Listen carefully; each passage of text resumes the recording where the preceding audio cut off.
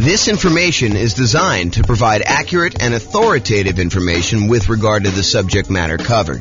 It is offered with the understanding that the presenters are not engaged in rendering legal, accounting, or other professional services. If legal advice or other expert advice is required, the services of a competent professional should be sought. Welcome to the Lexington Real Estate Investing and Real Estate Financial Planning Podcast.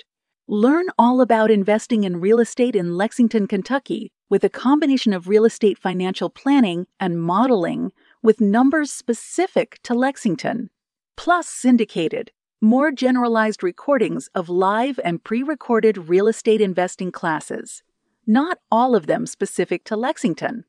Be sure to stay tuned after a podcast for a message from our sponsors. All right, marketing to find off-market deals. I'm James Orr. Let us begin. So, finding deals. So, have you guys read the Millionaire Real Estate Investor book by Gary Keller? I think that is one of the best real estate investing books out there, honestly. If you have not read it, and if you read it a while ago, I would recommend you pick it up again. I haven't read it super recently, but I've read it multiple times, and each time I read it, I'm reminded of just how good of a book that is. So if you're doing any type of off-market deals, I would strongly recommend you pick up The Millionaire Real Estate Investor by Gary Keller. It's from 2005, so it's a little bit dated in some ways, but some of the stuff he teaches in there is like principles. It's like timeless, so it doesn't really matter. But one of the things he did in that book, the book is sort of divided up into two major sections. One section is like the how-to. Well, maybe it's three sections. There's an intro section that talks about the myths of real estate investing. Then there's a whole like meaty section on how to invest and a whole bunch of principles sort of stuff. And then at the end, there's like almost like biographical interviews with real estate investors where they talk about their business and how they did it and what they're doing to succeed. So one of the interesting things about the book is when Gary Keller and Dave Jenks and Jay Papasan wrote the book, they interviewed all these different real estate investors. I forget how many it was, maybe 500 or so. But they interviewed all these different real estate investors and they asked them things like, so what are you actually doing to be successful in this business? And one of the things they asked them is, how do you find deals? And so this is a page from the book. It talks about how these 500 real estate investors, these successful millionaire real estate investors, actually went and found deals. And some of it's a little dated because it's from 2005, but I've not found anyone that's done this type of study again. So this is the most up-to-date version of the data that I have, but it's really good. So 32% of deals, according to the Millionaire Real Estate Investor interviews that they did, came from networking. So Rachel, that's all you. Right? You're social, you like being out there talking to people, or Nick, that's also you. I mean, like, you can go out there and you could talk to somebody and you could find a deal. So about a third of all deals came from networking. 28% came from real estate agents in the MLS.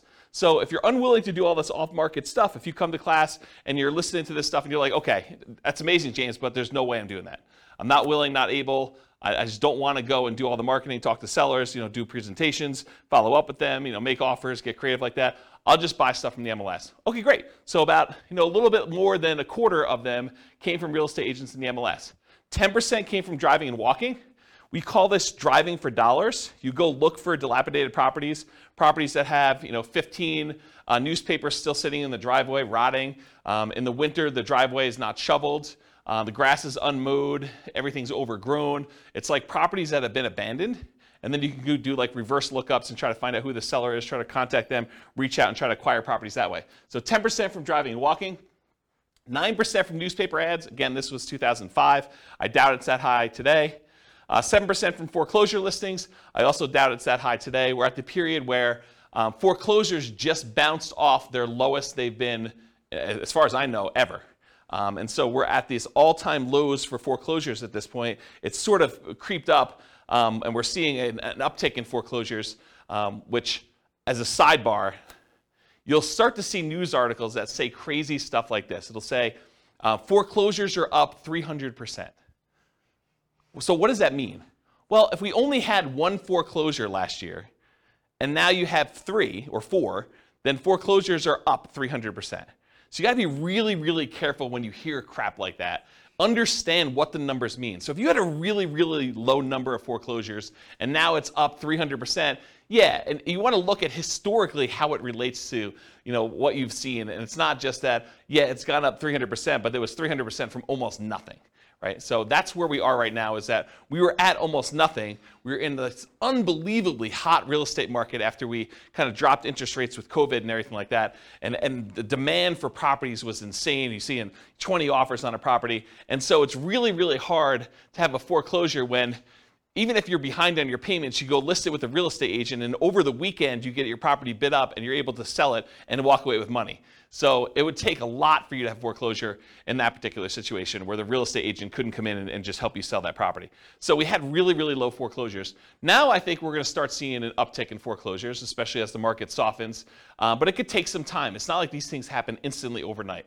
So that's my kind of side note there about that. But 7% were from foreclosure listings, and I do think that that will be a viable strategy moving forward. Right now, though, as we kind of do this recording in, what are we in, July? June? We're in July? July 27th, 2022. We're at a low, and I expect that to kind of pick up. But it's really, really low right now. 4% came from for sale by owners. 3% came from the internet database research. 2% from targeted marketing, and 5% from other. So if you're kind of wondering where deals came from for at least these particular successful investors, that's where they came from. Any questions on this? All right, cool. So why do we even care about doing marketing and finding motivated sellers? Because that's really what we're talking about. We're trying to find off-market deals, right? We're trying to find a seller who's motivated, who we can go in there and buy the property. But why do we care that they're motivated?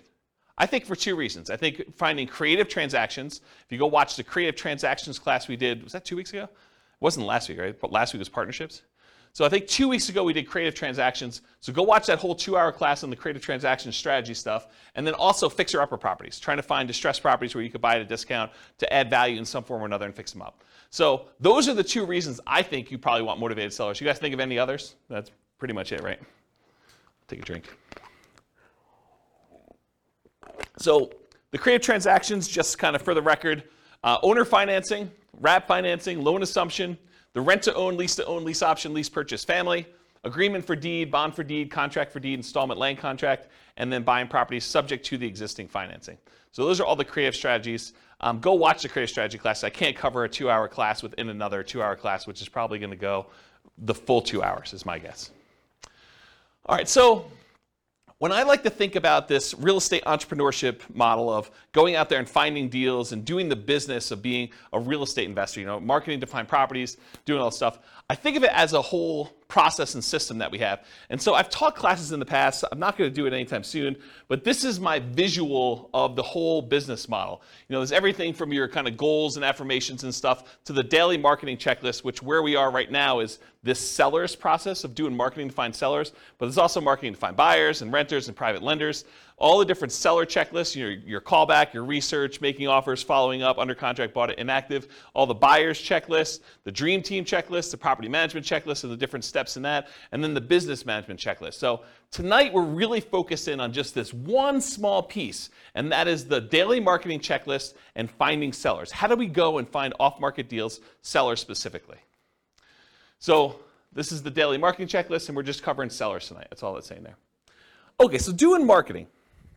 When we do marketing, marketing really is broken down into two categories: one-step marketing and two-step marketing. One-step marketing is where you can actually make the sale in one step. You put out a flyer, you give someone everything that they need to know on the flyer in order to be able to make a decision to buy or not buy, and that's done in one step. Real estate transactions are a little bit more complicated, and so those tend to be done in what we call two-step marketing. You usually do marketing in order to get a seller to raise their hand and say, hey, I'm interested, I want more information, and then you follow up and you do like more salesmanship or more information or kind of different steps in the marketing process in order to give them everything else they need to then make a decision to do that.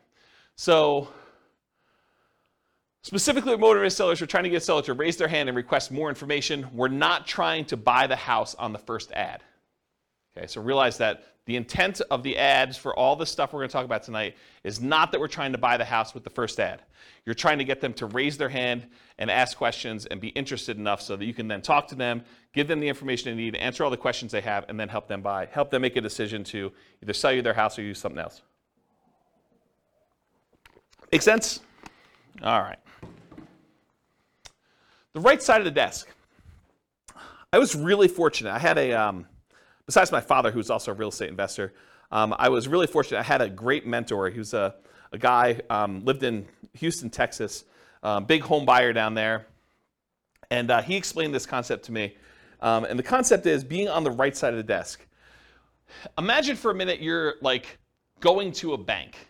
And you walk into the bank, you got your hat in your hand, you're like, hey, Mr. Banker, would you please be willing to loan me money? So he's sort of in the position of power. You're going there, and you're almost like begging them, to kind of loan you money. Do I qualify? Can you please help me? What do I need to do in order for you to loan me money? So as real estate entrepreneurs, real estate investors, what we really want to do is we want to be in the position where we're on the other side of the desk. We're on the right side of the desk where the seller comes to you and they say, so tell me how your program works. How can you buy my house? You don't want to be chasing a seller and trying to buy their house from them. You want them coming to you and saying, how does your program work? What can you do to help me? Here's my situation. Is this something that you can do to kind of solve my problems? So I prefer to have motivated sellers calling me saying, here's my situation, what can you do to help me? Versus chasing sellers and then trying to ask them, what's your situation so I can see if I can help? And I talked about the banker example. Here's one of the reasons why you want to do this though. Imagine for a minute, you're as friendly as Rachel and you want to go call for sale by owners. You want to go for some torturous reason. You want to go onto Craigslist and everyone who advertises their property for sale, you want to get on the phone and call them up and try to have a conversation with that particular for sale by owner. And you really want to buy properties creatively. You want to buy property subject to or with wrap finance where they basically leave their loan in place and you take over payments on their loan. So one of the things you need to know if you're going to go out there and try to buy properties creatively is how much do you owe? And imagine trying to get on the phone with a for sale by owner who is in the driver's seat because they're the one advertising, they're the one taking the calls, and you're trying to ask them, so, Mr. Seller, how much do you owe on the property? They're going to be like, what? Why do you need to know that? The price is $500,000. That's all you need to know. You don't need to know how much I owe on the property. That's the problem with doing this sort of like chasing sellers. Now, if a seller calls you, very different situation. I think you're much more likely to get a compliance from a seller to be able to tell you how much they own a property if you ask them if they're calling you versus you directly try to chase them and call them. Now, that's not to say that all sellers that call you on your marketing are going to automatically volunteer that information. And honestly, with as much information technology and how much information is available in a lot of markets, you're going to be able to find this out by looking it up on the internet. However, I think if you're trying to make deals like this, you're much more likely to get compliance and to be in the right position of authority by having them call you for marketing. Does that make sense, everybody? Okay. All right, so a little story time. So this was probably 2008, 2009. 2009, I'd hired a full-time assistant to help out with marketing in order to buy properties. And one of the things we were experimenting with, and it worked out really well, is we would put marketing out there, and when they called in from the marketing, we had them go to a live answering service. And so they can call 24 hours a day. The answering service was staffed. It was like one of those, like, if you're a medical doctor or something like that, and you want like an after-hours call center where they're willing to take messages, and it's that sort of like answering service thing. And you can give them a list of questions you want them to ask anyone who calls in, and they write down the answers and they send it to you. I think it was by email at the time, and then sometimes they even record the calls and they'd send you the recording of it. So I was like, okay, let me do some experimenting, and this is what we ended up doing. So when we did like marketing out there, I think we were doing mostly postcards at the time. We did postcards out there, and then when someone called in the postcard, they got called into the answering service. And the answering service would ask these 3 pre-qualifying questions to someone when they first called in. This was completely the first contact they ever had, okay? So imagine you're like, someone who received the postcard that says, we're interested in buying houses, and this is the answering service, and these are the questions that they're getting asked. So the question number 1 was, are you interested in selling a home? So they call in, they're like, hey, is James there? And they're like, nope, sorry, James is not here. Are you interested in selling your home? Okay, and if they said yes, they said, great. Do you own your home free and clear, or do you have a mortgage on it? Oh, I have a mortgage on it. Well, great. Are you looking to sell the property for what you owe? So within 3 questions of calling the answering service, we had basically made an offer to the seller calling in to see if they wanted to sell their property for what they owed. And if you're trying to buy properties creatively, subject to taking over existing debt, or if you just want to know like what they're willing to accept, if there's some motivation there, a seller who's willing to sell their property for what they owe is, in my opinion, a sign of motivation. And so this was a way to pre-screen sellers to sort them by motivation. Not to say that the ones that answered differently wouldn't also be deals, but these are potentially greater quality leads. Does that make sense, everybody? So this was a really quick way to do that. And I think if I were going to do a lot of marketing again, this might be one of the ways I'd set it up. Okay, so let's talk a little bit about some philosophy. So as a backtrack, before I talk about philosophy, this class is set up in the format of a lot of pre-information about marketing, strategy, philosophy, how things work. And then toward the end, there are lots of examples of marketing pieces. I'll show you a whole bunch of different postcards so you can get a feel of actually what people are sending. I'll give you some examples of door-to-door flyers type stuff, Post-it notes. I think I have some bandit sign examples in here. So you'll get a feel of some different marketing stuff in here. But first, before we get there, I'm going to set up a whole bunch of baseline stuff that I think you would benefit from knowing before we get to the examples. Okay, so this I'll outwork you mentality. Here's a quote here. It says, "Demand more from yourself than anyone else could ever expect." I think it's one of the basketball players. Anyone know what the basketball player was that said that? I should probably go look it up. But it was one of the basketball players. I think that he basically said, I'll demand more from yourself than anyone else could ever expect. And I think if you're going to be in this business, that's what you want. You want that massive amount of hustle where you're willing to do what it takes in order to get motivated sellers calling, doing all the stuff you need to do, returning phone calls, going out there doing your seller appointments. But I think that's an important mentality to have. I think you should develop multiple streams of motivated sellers. Don't just pick the cheapest one. Because I think what happens, and this has happened to me in multiple businesses, because I didn't learn the lesson the first time or the second time, but you don't want to go and just do one type of marketing and rely on that one type of marketing in order to bring you deals. I think you want to have a set of different strategies that all bring you deals. That way, if one of the marketing systems dries up and goes away or becomes illegal or just doesn't work anymore, is not as effective, is not cost effective anymore, then you have these other 2 or 3 to kind of rely on in order to do stuff. In my opinion, the most dangerous number in business is 1. I'll tell you the story of 72 in a second, but I'll tell you how I learned this lesson. So, I'm trying to think of how far back I need to go to tell you this. So, back when I was doing real estate investing, I started off, this is probably also 2007, 2008, maybe even 2009. Somewhere in there, I was doing ads on Craigslist, and in my local marketplace, I could put up an ad on Craigslist, and if I renewed that ad every 3 days or so, I could expect to get a certain response rate. And I figured out to myself, hey, look, if I'm getting whatever it is, 1 or 2 calls a week by putting up this one single ad on Craigslist from sellers, then I could expect to do X amount of business. And I was like, but I really want to do Y amount of business, a lot more than what X was. So how can I go increase how many leads I'm getting from these sellers? And so I thought to myself, well, I could go post up twice as many ads, but you're already on there. You're kind of like fishing in the pond already. Maybe you put 2 fishing lines out, and maybe it works better. But I did some testing, and it didn't really work out the way I thought it was. I would get really good response on one, but if I did more than one, it just seemed like I was spamming Craigslist and doing it more than once. However, I could say, hey, look, I'm doing this here in Fort Collins. Couldn't I go and expand into Denver and put up an ad and actually do ads in order to find sellers in Denver? And the answer was yes. So I could go do Fort Collins and I could do Denver. I was like, well, if I'm going to do Fort Collins and Denver, why don't I go and do Colorado Springs as well? So if I do 1 in Fort Collins and maybe I'm getting 2 calls a week in Denver because the population is a little bit bigger. Maybe I'm getting another 1 in Colorado Springs or another 1 if I go to Pueblo. And I'm like, well, why am I just limiting myself to doing this in Colorado? Why don't I go and do an ad in Miami or something like that? And so I was doing all these different ads in all these different cities. And this is how we actually ended up doing the largest wholesaling company in the US. We were in 280 markets doing this wholesaling stuff.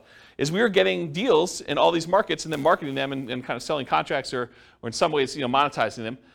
And so the challenge with this particular model was I was getting really low cost leads by doing this type of marketing. The challenge was eventually Craigslist didn't like it, right?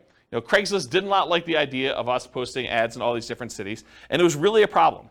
But I was relying on one source of leads. if I had been doing Craigslist and direct mail and some voice broadcasts or whatever else, like all these different strategies we're going to talk about tonight, if I could have done all those, I could have been much more successful if Craigslist had shut down. But by Craigslist shutting down, we really had to push in order to keep doing it and get very creative in how we were going to solve this problem, when in fact I probably should have just gone and did some slightly different marketing in order to make it work. Does that make sense as to why I'm telling you the story about, don't just stick with one model because it's problematic for your business? Okay. So the story is 72.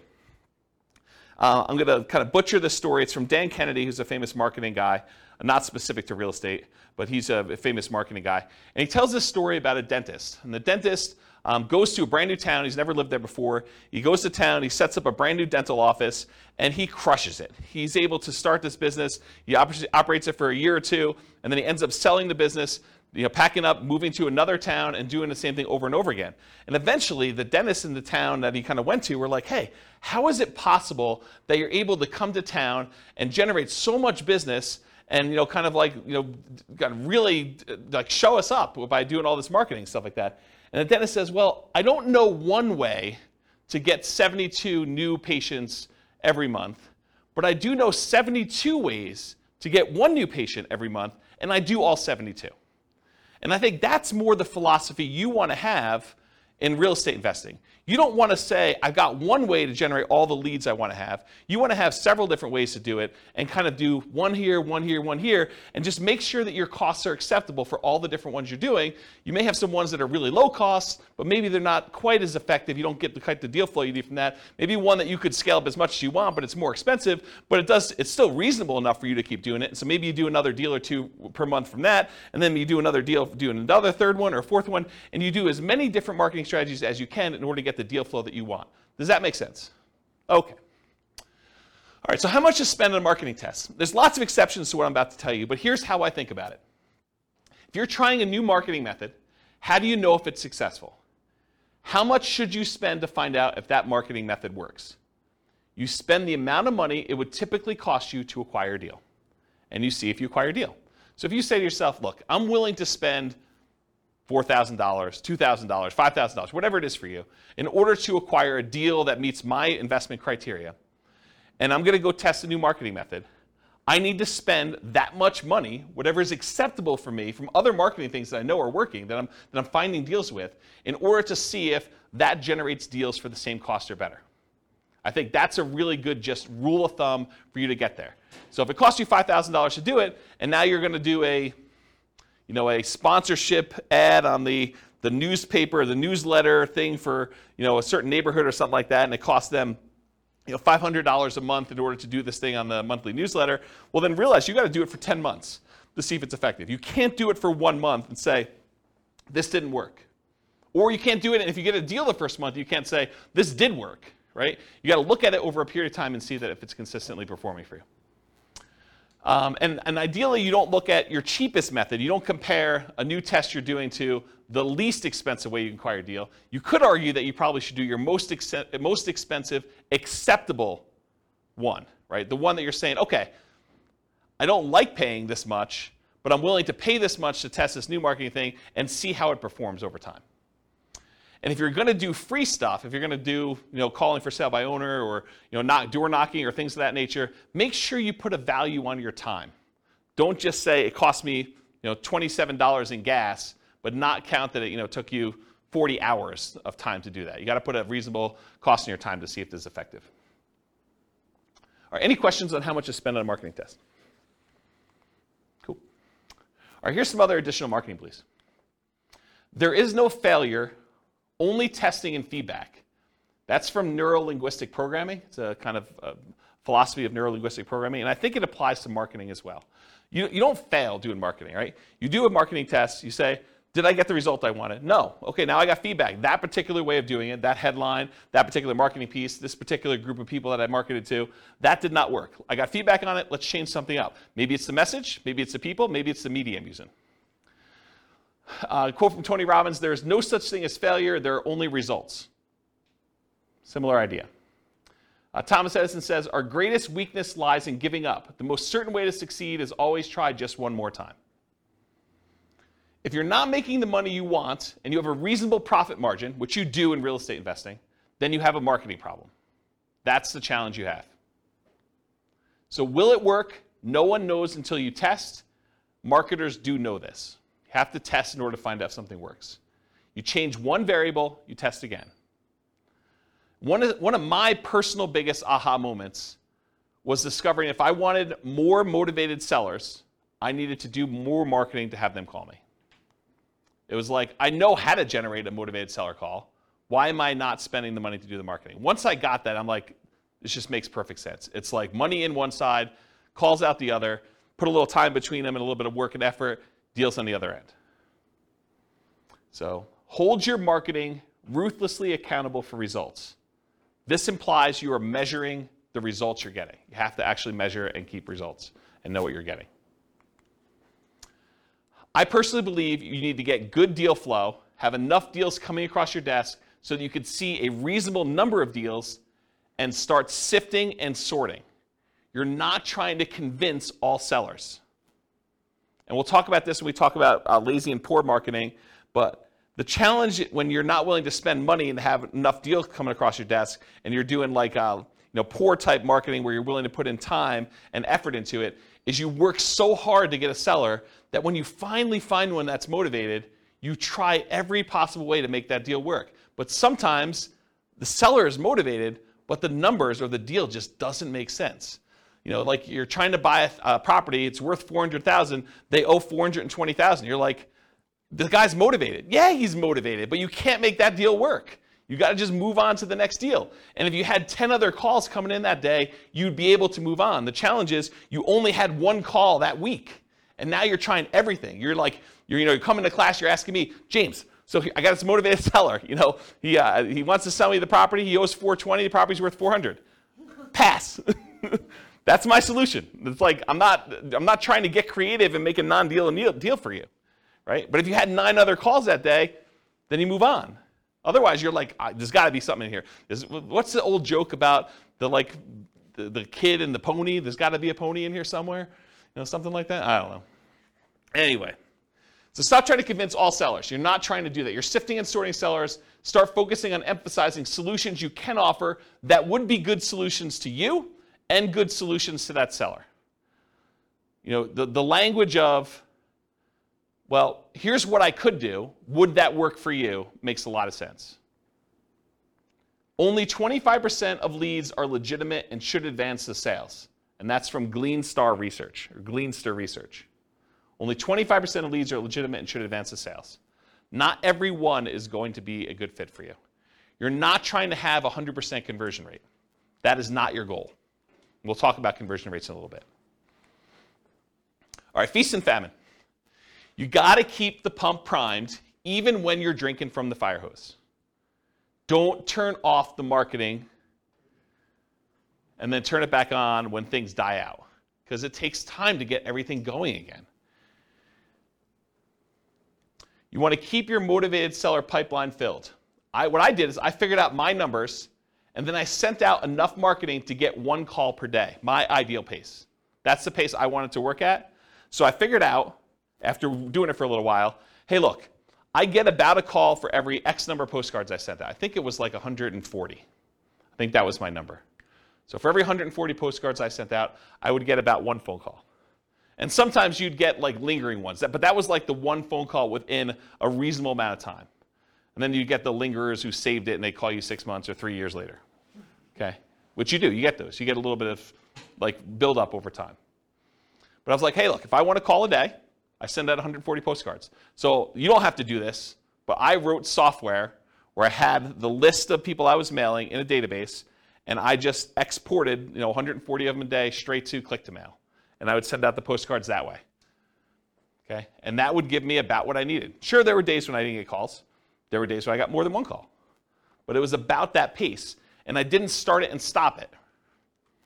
Right? Or you could work backwards from your ideal goal, and we'll talk about how to do this in the modeling spreadsheet. But you could say, look, I want to buy X number of properties. That means I need to do this number of phone calls. This means I need to put out this amount of marketing. So you can work backwards from your ideal as well. Okay? All right, looking inside and outside the industry. So study what other people are using inside your industry and outside your industry in order to find ideas of what kind of marketing to do. All the marketing that real estate agents use to find sellers for listing, that's what you're doing too.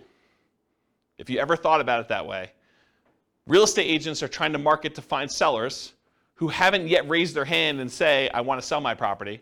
And they're trying to find those so that they can help them sell their property and get retail price. You're doing the same thing. You're trying to find sellers that want to sell properties. Your criteria for what is a seller that you can help is probably different, but you're still doing the same type of marketing. Or real estate agents sometimes are looking for buyers, which you might be as well when you get your property, or tenant buyers, or tenants. So you can look inside your industry for ideas. But don't just get laser focus on everything inside the industry. You can also look at what's happening outside the industry, what's working that other people are not doing, and bring it into your own business. So there were not a lot of real estate agents when I started doing these real estate investor classes that were teaching investor classes in order to generate clients in their brokerage. But there were financial planners who were. Financial planners were doing, a little lunch and learn or dinner thing where they'd come in, they teach a class on how to optimize Social Security, and they would use that to generate clients. Why weren't real estate agents using that? I don't know. I just started doing it. Same idea for your stuff. Look outside your industry for people that are doing something else, and then see what you want to adopt for your business. Okay? All right, so I know I could. I don't know if I will, but I could do a whole class on this particular spreadsheet. And the last time I taught a class on this particular spreadsheet was in 2016. I did a whole class that literally just went through each box in the spreadsheet, and I talked about my assumptions and how each step worked and everything.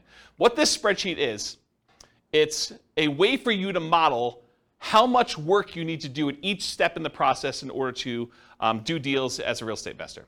So each block is a discrete step, and each block tells how much time you spent there, how much money you spent there, how much money you made there, and it kind of walks you through what happened in this block, and then each block between the blocks tells you what your conversion rate is. So for example, this first block is sending out postcards. If I send out 10,000 postcards and I get a conversion rate of 0.4%, so 0.4% of the postcards that get sent out become a call into me.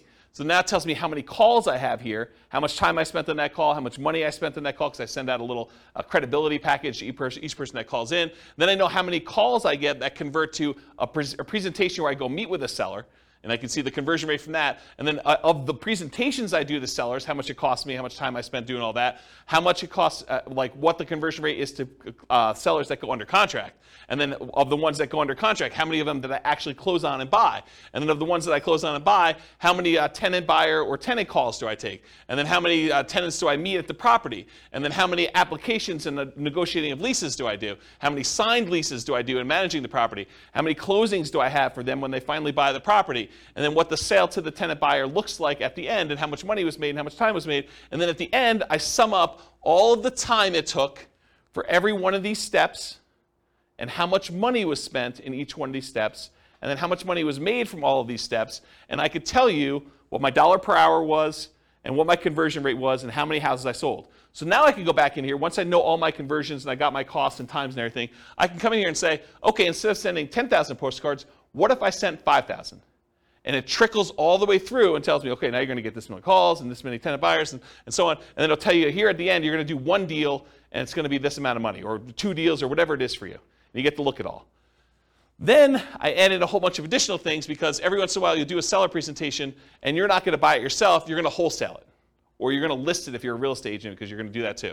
Or you're going to do something else from the tenant buyers that call in. You're going to help them buy a house if you have a real estate license. Or you're going to help them buy a wholesale deal, like wholesale retail. And so you can look at things that happen in parallel. So of the marketing that goes in, sometimes those get split off and you're doing additional things. You get a certain number of wholesale deals or listed properties, or other tenants that you're going to help buy a property, tenants that you call in originally and you can help them buy a property, and you can look at all the dollars, and then you can sum up the whole thing and find out, for this amount of spend on my marketing, how much should I make total from all of these different things, and how much time did I spend, and what's my dollar per hour? And then you can see which ones are most profitable, which ones are least profitable, and so on.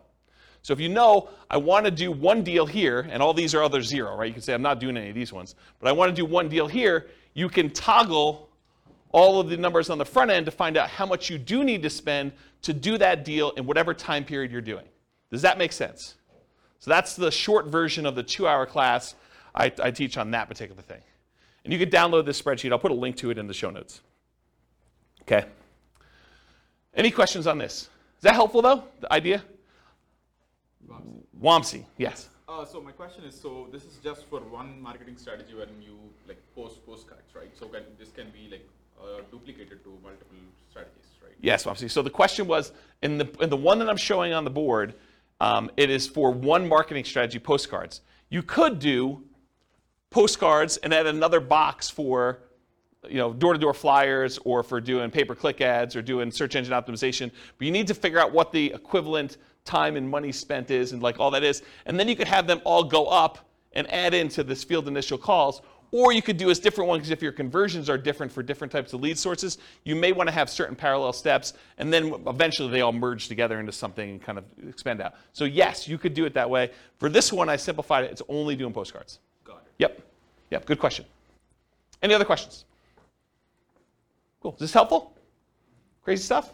Yeah. Okay, target profit. So it can vary depending on your market, but in general, I'm going to pull out a number and say $25,000 per deal, or 10% of purchase price to adjust for higher, lower price houses. Now you could decide, hey, my profit margin is $50K and my houses are really cheap, or you could say, hey, look, in my market, it's really, really hard to get a deal, period. I'd be happy with $15,000 or $10,000 or whatever. And then you could also say, look, I want $20,000 base plus $10,000, $15,000, $20,000 for each year that I hold the deal. Because you may decide, hey, look, I want to make $20,000 up front when I buy this, but in addition to that, if I'm going to hold this property for 2 or 3 or 4 years with a tenant buyer in there, I want to make extra profit per year. And you figure out what your numbers are for you making sense, and then you do that for that. And then I think, again, this varies a lot, especially with inflation type marketing you're doing, but to spend $2,500 in marketing to net $25,000 seems like a reasonable ratio to me. Okay? That's a 10-to-1 profit to marketing ratio. For every $2,500 you spend, plus some labor, because there's definitely time involved, as I talked about in the last spreadsheet, plus some labor. So for every $2,500 you spend, you make $25,000 on the deal on the back end. For every $100 you spend in marketing, make $1,000 is another way to think about it. In a more normal market, maybe your numbers go up to 20-to-1. So $2,000 for every $100 you spend. And in really, really hot markets, it might be worse than that, right? You may have to spend more money in order to get a deal and still only make the $25,000. Okay? Any questions? All right, so goal. So if you want to do 20 leads a month, budget about $2,500 a month or whatever your marketing dictates that you do. You buy one house per month. If your goal is 40 to 60 leads a month, you budget $5,000 to $7,500 a month. You buy 2 to 3 houses per month. Now realize inflation, how hot or cold the market is, market temperament, may force these numbers up. Okay? Occasionally, someone will come to class and they'll be like, James, $2,500. I wanted to do nothing down deals. $2,500, that seems like a lot of money to do a deal. Well, if you were going to go buy a regular property and do a regular loan, just to get the loan, the cost to do a loan could be $2,500. Not including anything else. I mean, you're probably still doing a lot of these costs if you do it, but you're going to have like inspection stuff if you're going to do inspections on a property. You may have an appraisal done. May not have an appraisal done if you're just doing something creatively, but to do that. What's an appraisal run these days? $800, $900, somewhere in there? Just to do that, right? So $2,500 seems like a deal. Any questions on this? All right, motivated sellers for lazy and poor folks. So lazy methods are more time than money. You have more time than you have money. I'm sorry, lazy method. I was like, that doesn't make sense to me. Lazy methods are more money than time. I was like, yeah, that doesn't make sense. So more money than time. You're willing to spend money because you're unwilling to do manual labor in order to find motivated seller leads. It's easier to scale up in size. You just spend more money, you get more leads coming in. It's harder to scale up when you're doing poor marketing methods because you have a limited amount of time that you can spend. Okay? You sift and sort for great deals. You get enough leads coming in where you're just basically saying, this is what I can do to help. Does that work for you? They say no. Great, you follow up, but otherwise you move on. You're not trying to force a deal. With poor methods, you have more time than money, and you're willing to invest that time to find motivated sellers. It tends to be time intensive and therefore harder to scale. You tend to want to work or overwork every lead, leading you to try to make non-deals or bad deals into deals. There is some overlap between the two. One example is bandit signs. If you buy bandit signs, which are relatively inexpensive, and you go out there and you're manually putting them in yourself, driving all over town and doing 10 hours worth, that's more a poor marketing strategy. If you buy bandit signs, you hire someone else to go do it for you, that's more of a lazy strategy. Okay? All right, so here are the lazy methods. And I'll tell you which ones I've done. Billboards and bench signs. I have not done that. But you could go get a billboard that says, we buy houses, call this number. You could get a sign on the bench where people are waiting for the bus that says, we buy houses, call this number. Car signs, I've not personally done this. I know a bunch of clients that have. But you basically get one of those magnetic stickers or one of the car wraps that basically says, we buy houses, call this number, we'll buy your house. We'll take over payments, whatever you're doing for your thing. We'll talk about marketing headlines here in a little bit. I've not personally done car signs, though. Direct mail, done a ton of direct mail. You could do postcards, you could do handwritten letters, you could do regular letters, you could do oversized postcards, you could do saturated mailings, geographic saturated mailings to entire postal areas. You could do targeted mailings to foreclosure properties. You could do ones to recently divorced people, bankruptcy, probate. There's all sorts of things we're going to talk about here toward the end. Websites, pay-per-click. I think I did some experimentation with pay-per-click early on, but I haven't done much with it. But you can do you could go onto Google AdWords, and you could pay Google to come up when someone searches for, sell my house fast in whatever your marketplace is. Voice blast and text blast, so you can actually hire a service, upload a bunch of telephone numbers for property owners in your area, and basically say, I'm interested in buying, or I'm interested in buying your house. And do that. You could do it either via text or you could do it via voice broadcast. I never did text. I did a bunch of voice broadcasts for a period of time. So we would do voice broadcast messages to answer machines and live answers. So we had 2 different messages. And then if people were interested in selling their house, they'd either leave a message or contact us back, call us back on a number. Newspaper advertising. I did a ton of newspaper advertising. It's actually one of the more effective ways in some cases. We would do ads in the paper, just like classified ads. We also there was like a monthly publication. Is it Fort Collins Forum? Does anyone know? It was like an old newspaper. I think it was called Fort Collins Forum. And we'd have like a half-page ad covering the full front half of a newspaper ad, and we'd buy that each month. And that was pretty effective. But it's harder to do newspaper these days. Radio and television ads. So I didn't actually do this, but my friend Brent, who I told you about in Texas, he actually, at one point, before he died really tragically, a long time ago, about a decade ago. But he actually acquired the rights to WeBuyHomes.com. I don't think he had WeBuyHouses.com. I think he had WeBuyHomes. And then he had 1-800-WeBuyHomes and 1-800-WeBuyHouses, which is the same phone number because it stops at like HO. So it basically had the telephone number and that. And what he was doing is he was licensing out the rights to different marketplaces to do that. And he had a professional video done and professional radio spots done. And you could run these. You don't have to do any customization because it's the same number. But you basically run that ad in your local marketplace, and then the number calls through. And based on your location from where you're calling, the telephone rings into your office or wherever you want it to go. You basically had them direct where you want it to go. And so he did a bunch of television stuff. I didn't personally do it. But that's one of the things he was doing. So you could do radio and television ads. You could also do Yellow Pages. Yellow Pages are mostly defunct now because of the internet. But there were some interesting lessons to learn from things people would do in the Yellow Pages. Instead of just advertising in like the real estate services section, some people would advertise in the money to loan section. Because if you think about like where your sellers are coming from, a lot of times they're looking for solutions other than selling their house before they get to the point where they realize they need to sell their house. And so a lot of times, some investors would actually have a separate business that would make loans, and then they would use that as a lead generation tool in order to find sellers that were going to be early on in their pipeline. Does that make sense, everybody? What I said? Okay. All right, any questions on these lazy methods? We're going to go into some detail here. Yeah, Ben. So you said for the direct mail, you can make foreclosure houses and people who got divorced recently. How do you get to know that information? The list? Yeah, I'll give you some sources for lists here in a little bit. Yeah, these places you can buy them. Yep. So the question was, where do you get the list for people going into foreclosure or people that had a bankruptcy or something like that? And you can buy it from list brokers. Yep. Okay, any questions on lazy methods? We're going to go into some detail on mostly direct mail. I think that's mostly what we're going to cover from tonight in detail.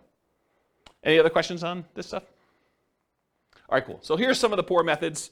If you're willing to put in more time, bandit signs as an example, although I told you if you want to do bandit signs and make them lazy, you can actually pay someone to do them. But bandit signs are those yellow corrugated plastic signs that go out there. You may have seen them, says, lose weight now, or, you'll see them in new construction neighborhoods where people are advertising, sign up for this internet service or sign up for Comcast or Xfinity or whatever it is. So you'll see those types of signs, or you'll see them sometimes for like churches. They'll say, church service, and they'll kind of use those. But you could use them. It says, we buy homes, we buy houses. I'll show you some examples of those. And then you go out and you put them into major intersections. They'll disappear. They're disposable media. Don't think that you put it up there, it's going to last there for months. You'll put it up there, and maybe you'll get a couple hours if it's a really busy intersection, and the sign police are not out doing that. Also, depending on your area, they may be illegal, just so you know. And you may get a call from, the police or code enforcement or something like that telling you you can't put your signs up anymore. We're going to charge you X number of dollars per one you do. Please go take them down or whatever they'll tell you. So realize in some markets it's really hard to do or hard to keep those up. But otherwise they'll disappear. Realize that you're spending the $10 or whatever it costs these days in order to get the sign plus the labor to go put them up there for a certain amount of limited exposure for whatever time period you have them up. Business cards, I'll show you an example of a business card with a little twist on it here in a little bit. But if you want to see good examples of other real estate investors with their business cards, go to investor meetings and ask them to see their card. Go talk to other investors and ask them if you can have a copy of their card and see what they're using. And there's lots of variations to these. There's some gimmicky ones. There's some like really straight up business ones. There's some more like mom and pop-ish sort of ones. So everyone has their own little variation flavor on how they do their business. Contacting for sale by owners. This is Rachel's special. She's going to call the for sale by owners because she's really social. So she's going to go call for sale by owners. You can go on a Craigslist or any other place they're marketing it and just make phone calls, reach out to them, ask them if they're interested in selling their property. If you're interested in this strategy, there's a decent book. Wendy Patton put out a book. This is probably a 15-year-old book at this point. But her book is called How to Do Lease Options and Subject to Deals. And she talks about a strategy of calling for sale by owners and trying to get them to lease option the property to her or buy the property subject to. And in the softer market, I think it would work great. Not something I'm willing to do. I'm an introvert, in case you can't tell. So contacting for sale by owners, that's one of the things you could do. Door knocking. Someone laughing that I'm an introvert? You can go door knocking. So you can go door to door and actually try to buy houses that way. Anything interested in there? Door to door flyers. We'll talk about some examples of those. I'll tell you a story about this. So my father was a real estate agent, and he was the #1 agent in his office using this strategy, using flyers. And so here was his little niche. I'll kind of tell you his little secret sauce of how he kind of became #1 agent in his office. And I think this does apply in some ways to real estate investors, although not the buy side. Here's what he would do. So back when he was a real estate agent, the HUD and VA foreclosure list would come out every, I think it was Tuesday. I don't remember exactly the day now. But I think it was like Tuesday morning. And so what he would do is he would get up at like 4 o'clock in the morning and go down to like a really open, like early coffee shop and get a copy of the latest newspaper with the latest HUD and VA list of properties that were coming out. And as a real estate agent, anyone could market the government's HUD foreclosure and VA foreclosure list. So you can go, any real estate agent with a license could go and market these. So what he would do is at 4 in the morning, with his coffee and his paper in hand, so he would drive around to the new list. Maybe there were 10 properties or 20 properties on there, I don't know, depending on the week. So you'd go look at the properties, so you'd like, oh, this one looks interesting, and this one looks interesting, this one looks interesting. And he'd pick, half a dozen properties or a dozen properties, and then he'd go back to our home office, and he had a copy machine there. And he would he'd hand write out a flyer. He had a flyer template, had like 2 little bald eagle, like U.S. official looking symbol looking things in the corner and said HUD foreclosure, VA foreclosure, if you're interested in buying this property in your neighborhood at and have fill in the blanks, 1, 2, 3, 4 Main Street. It requires X dollars down, and with X dollars down, your payment would be X per month with, your whatever this interest rate assumption was and all this other stuff. So he basically had this like little one-page flyer. And he printed up 150, 250 flyers, whatever it was, that would kind of saturate the area around that particular property. And then as a teenager, I would go deliver flyers all day.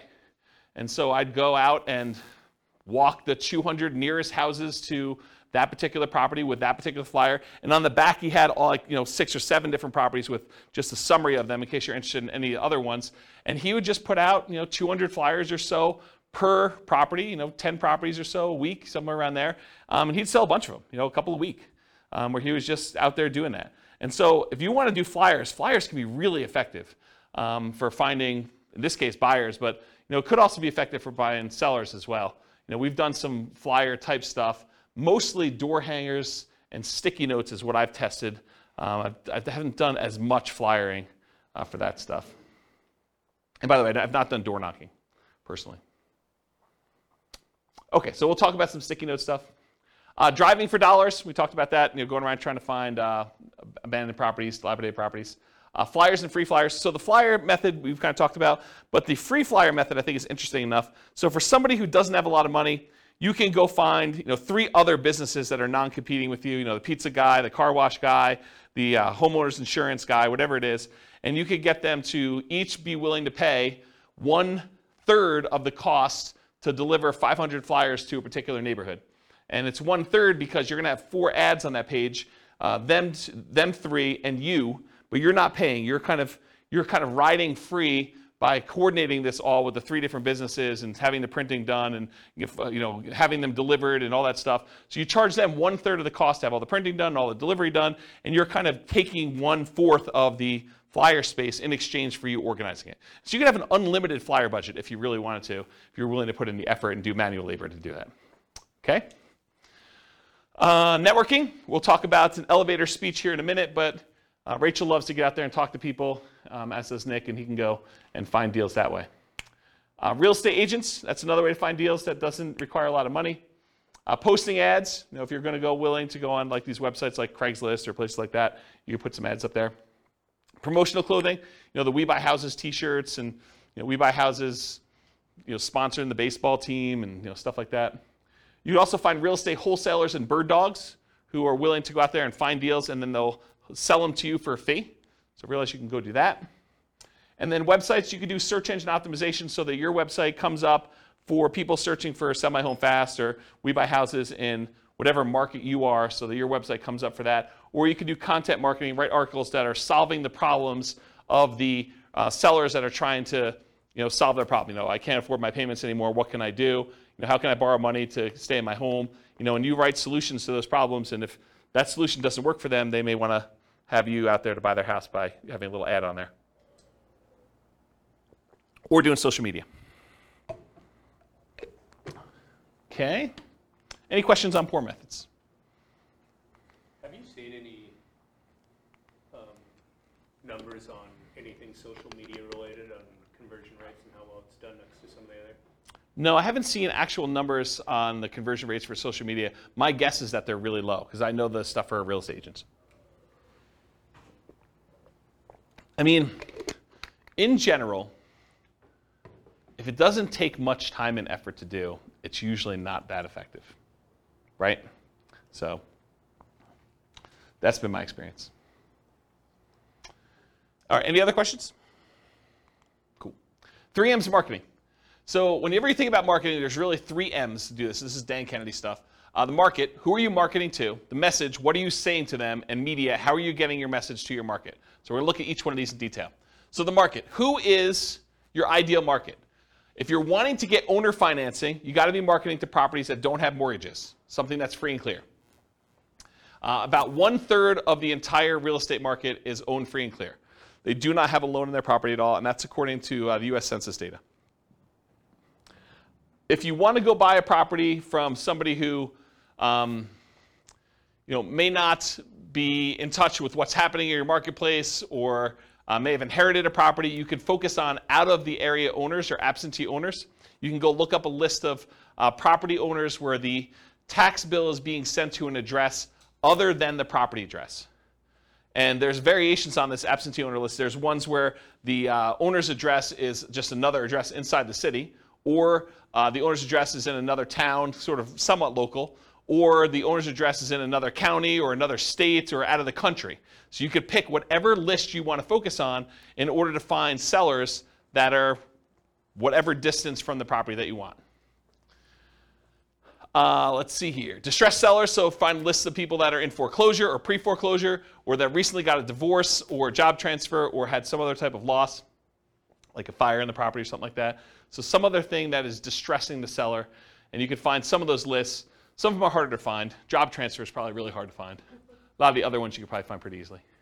House characteristics, maybe you only want to buy duplexes or triplexes or fourplexes. You can kind of narrow your list down and market only to those things. You only want to buy 4-bedroom properties, or properties that have at least 2 bathrooms, or properties that have oversized garages, or properties that are horse properties, or properties that you can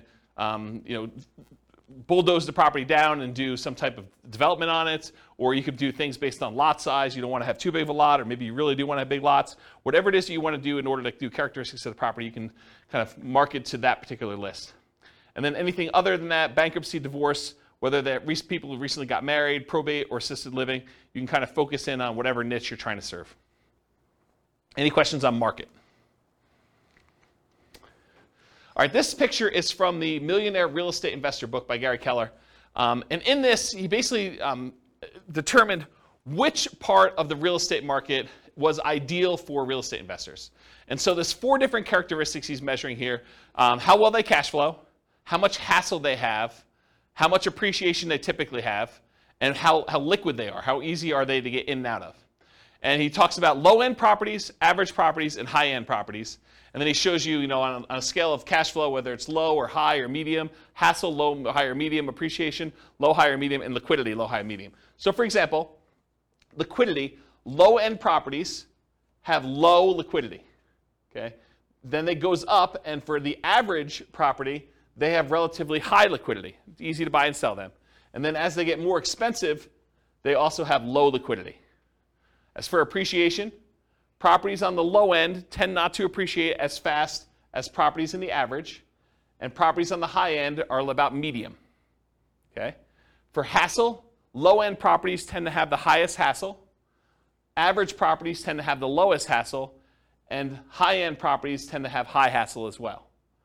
And then low-end properties tend to have the best cash flow, average properties tend to have intermediate or medium cash flow, and the high-end properties tend to have a little bit lower than medium, but not quite all the way to the low cash flow. So if you look at where are these curves at their best, and you'll find that it's not the very, very low end, and it's not the very, very high end. The great deals tend to be at like the quartile, about the 25th percentile of the marketplace, and good deals tend to be in this kind of like median section around the 50th percentile. So have you ever heard me in another class say, we typically like to invest in the second quartile. You don't want to be buying the cheapest stuff. Although, as I say this, there are niches where you could decide, hey, listen, my specialty is low-end properties, or my specialty is luxury properties. And you can make that work. But in general, the kind of sweet spot is that second quartile. Not the cheapest stuff, and usually below the median.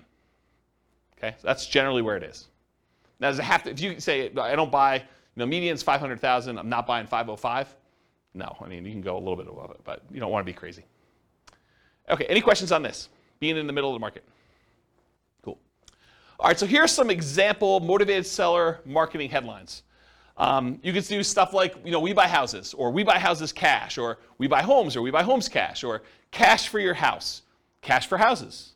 Sell now for cash, cash now for your house. Sell your house in 9 days. Here's one I like. How to sell your house as is for a fair price on the date of your choice. Or how to sell your house for full price on the date of your choice. How to sell your house as is for a fair price in 9 days. Discover how to sell your house quickly. Sold in 9 days. We buy houses, we take over payments. Stop foreclosure, avoid foreclosure, facing foreclosure. We buy houses any condition or situation. We buy houses any price or location. So those are some different examples of motivated seller marketing headlines that you could possibly use. Nick? What's the 9 days? Why 9? Specific number? and you can do it. Something that you can perform on. If someone is really distressed and they're like, look, I need a quick solution, someone that could buy their house in 9 days is attractive. I just wondered why 9, that specific number. Yep. At least the amount of days to be able to close a deal. No, I mean, you probably could close faster than that. You can do 8 days. You can do 11 days. Whatever you want to do. Yeah. Should be believable. Any questions on headlines? All right, so here's an example, probably one of our first examples of actual marketing. Alternative headlines, often used on media like sticky notes or some postcards. Notice, warning, or attention homeowner. So this is a sticky note. I licensed the ability to use this from a guy named Richard Roop. He does a bunch of marketing stuff for real estate investors. And so this is the example that Richard Roop uses. We've done these and they've worked really well. In fact, I have a funny story. So on this thing here, when you print them out, this shows up in blue. It's like Richard's initials and number 37. And we don't change it. It's always 37, no matter what it is and who it is. So I get this really nasty phone call from a seller who's like, if you ever put this sticky note on my door again, number 37. So she's all mad and worked up, and you can hear her crumpling it up in the background and throwing it away. So she's just really worked up. There's only like 3 or 4 really angry people in the world. They just move around a lot, so you'll run into them. But there's only like 3 or 4 of them. But anyway, you put these on the door, and you'll get calls. You'll get some nasty calls, but you'll also get some good calls on it. And so the postcard basically says, attention homeowner, company's now looking to purchase several houses in your neighborhood. Are you looking to sell soon? Blah, blah, blah, blah, blah. Call our 24-hour recorded message line. Remember, we're doing 2-step marketing. This is not enough to sell a property, right? Not enough to get them to convince you to sell them your property. So 24-hour recorded message gives them more information. Or go to our website and get more detail on that. Submit your property information. And then if you're not looking to sell, keep this one or send it on to a friend, sort of thing. Okay? Any questions on like the sticky notes example and some headlines for that? Make sense? Okay, cool. So you want your message to match with the market you're doing. Make sure that your message matches the market you're trying to reach. We buy houses, we take over payments. If you're kind of marketing to free and clear properties that don't have a mortgage on them, does we take over payments make a lot of sense? No, not really at all. What if you're trying to buy luxury properties like, $1 million homes? Does we buy properties cash, any condition, make a lot of sense? Maybe not. There's probably some disconnect there. Maybe you'll catch 1 or 2, but I don't think that's the message you'd primarily want to target. It's sort of like fishing, right? If you're fishing and you throw a certain type of bait in the water, is it possible you could catch a shark with a worm? Maybe. You're probably not catching sharks with worms, but it's possible you could. You're much more likely to catch a shark if you use the bait that sharks like, or you're much likely to catch the other fish using the bait that fish likes. So cash for houses. Cash for houses tends to work and resonate better with lower priced homes. And then watch any foreclosure messages to make sure that you're targeting the right list for that too. Any questions on that? Multiple contacts. So you can double your transactions if you follow up. If you just do like this one hit and you don't follow up with anyone who calls you or does anything like that, expect your closing ratio to be much lower. But if you talk to someone on the phone, even if the solution is not good for them at that time, but you follow up with them over time, they've already expressed some level of interest, and a lot of times their situation changes. You can almost double your transactions, or in some cases more than double your transactions if you actually follow up with people. Or you can half your marketing budget to do the same number of deals. Another way of saying that. So repeat hits and repeat marketing, repeat mail to your mailing list, repost banded signs, renew ads. Part of the credibility you build up is when they see your ad all the time, right? If you only ran the ad once and someone is considering using you, but they go back to that newspaper or they go back to that source wherever they saw your ad and they don't see your ad anymore, they think that, yeah, I'm glad I didn't deal with that guy. He's out of business already. Okay? Meaning top of mind? Yeah, top of mind. Yep, that's another way of saying it. Yep. But there's also a credibility factor too, right? Like if you just disappear, they don't know if you're still around. Offer made follow-up. Does everyone accept your offer? For every offer you make, does everyone accept it? Absolutely not. Nope. So send a thank you note immediately. Put the seller on an automated mailing list for more frequent follow-up. I recommend monthly. This will double your closing percentage. So if you were closing 1 out of 20 before, with proper automated monthly follow-up, you'll close 1 out of 10. Credibility packet and testimonials include a benefit-laden information about how you help sellers, plus testimonials. Often you'll mail this out as soon as the motivated seller calls and we have their mailing address, and then bring a copy with you when you meet the seller for the first time and give them a copy even if you sent them one in the mail and say, here's some propaganda about me in case you haven't seen it. I'll put a link in the show notes to my credibility packet so you can see it. And if you don't have testimonials, if you're just getting started, get regular testimonials from your pastor or some people that you've helped out in another business or anything people can say nice things about you. The better, more specific to real estate is, the better. But if you don't have it, work with what you have. Any questions on credibility packet testimonials? Cool.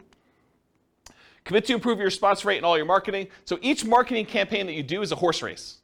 You always want to be testing one variable with 2 options to find out which one's going to win. It requires you to measure your results so that you can improve them. Focus first on testing headlines to get the maximum response. So headlines are the easiest thing to test. It's often the biggest impact. And as you do more testing, be careful of improving response while sacrificing quality, conversion on the back end. For example, you could boost response by saying full price instead of fair price, but it might be at the expense of getting acceptable deals to you. So you can get more calls, but maybe you're not converting as many because you changed your wording. Does that make sense?